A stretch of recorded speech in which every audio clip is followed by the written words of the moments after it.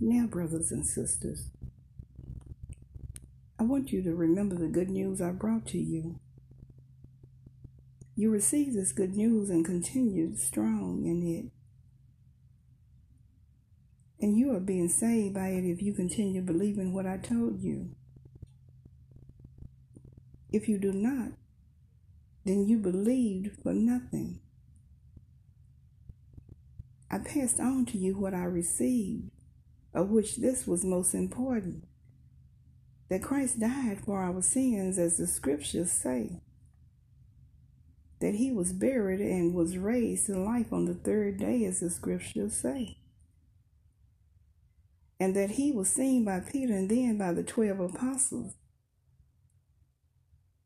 After that, Jesus was seen by more than 500 of the believers at the same time. Most of them are still living today, but some have died.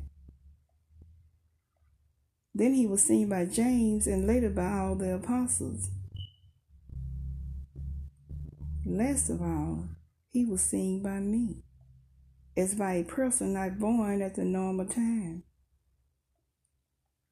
All the other apostles are greater than I am. I am not even good enough to be called an apostle because I persecuted the church of God.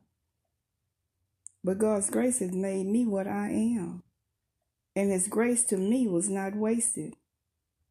I worked harder than all the other apostles, but it was not really I, it was God's grace that was with me. So if I preached to you or the other apostles preached to you, we all preach the same thing.